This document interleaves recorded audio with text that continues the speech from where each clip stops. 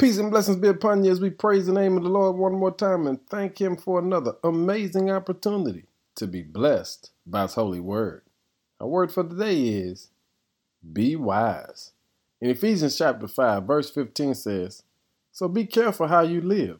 Don't live like fools, but like those who are wise. Make the most of every opportunity in these evil days. Have you taken the time to think about the decisions you've made lately? To see if those decisions are wise or what the Bible considers to be foolish? The truth is, God understands that we'll make mistakes, but just because we make mistakes does not give us the excuse to live like fools. Paul reminds us, be very careful how you live. When we walk with God and seek His direction, it changes the way we think and the choices we make. It changes our motivating factors behind every decision.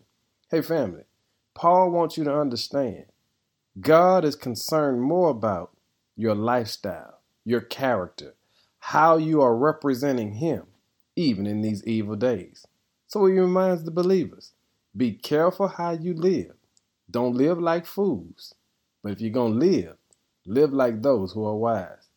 God has given us all opportunities, and even in these evil days, we ought to make sure we make the best of every opportunity. That's what today is. It's another opportunity to point someone to Jesus.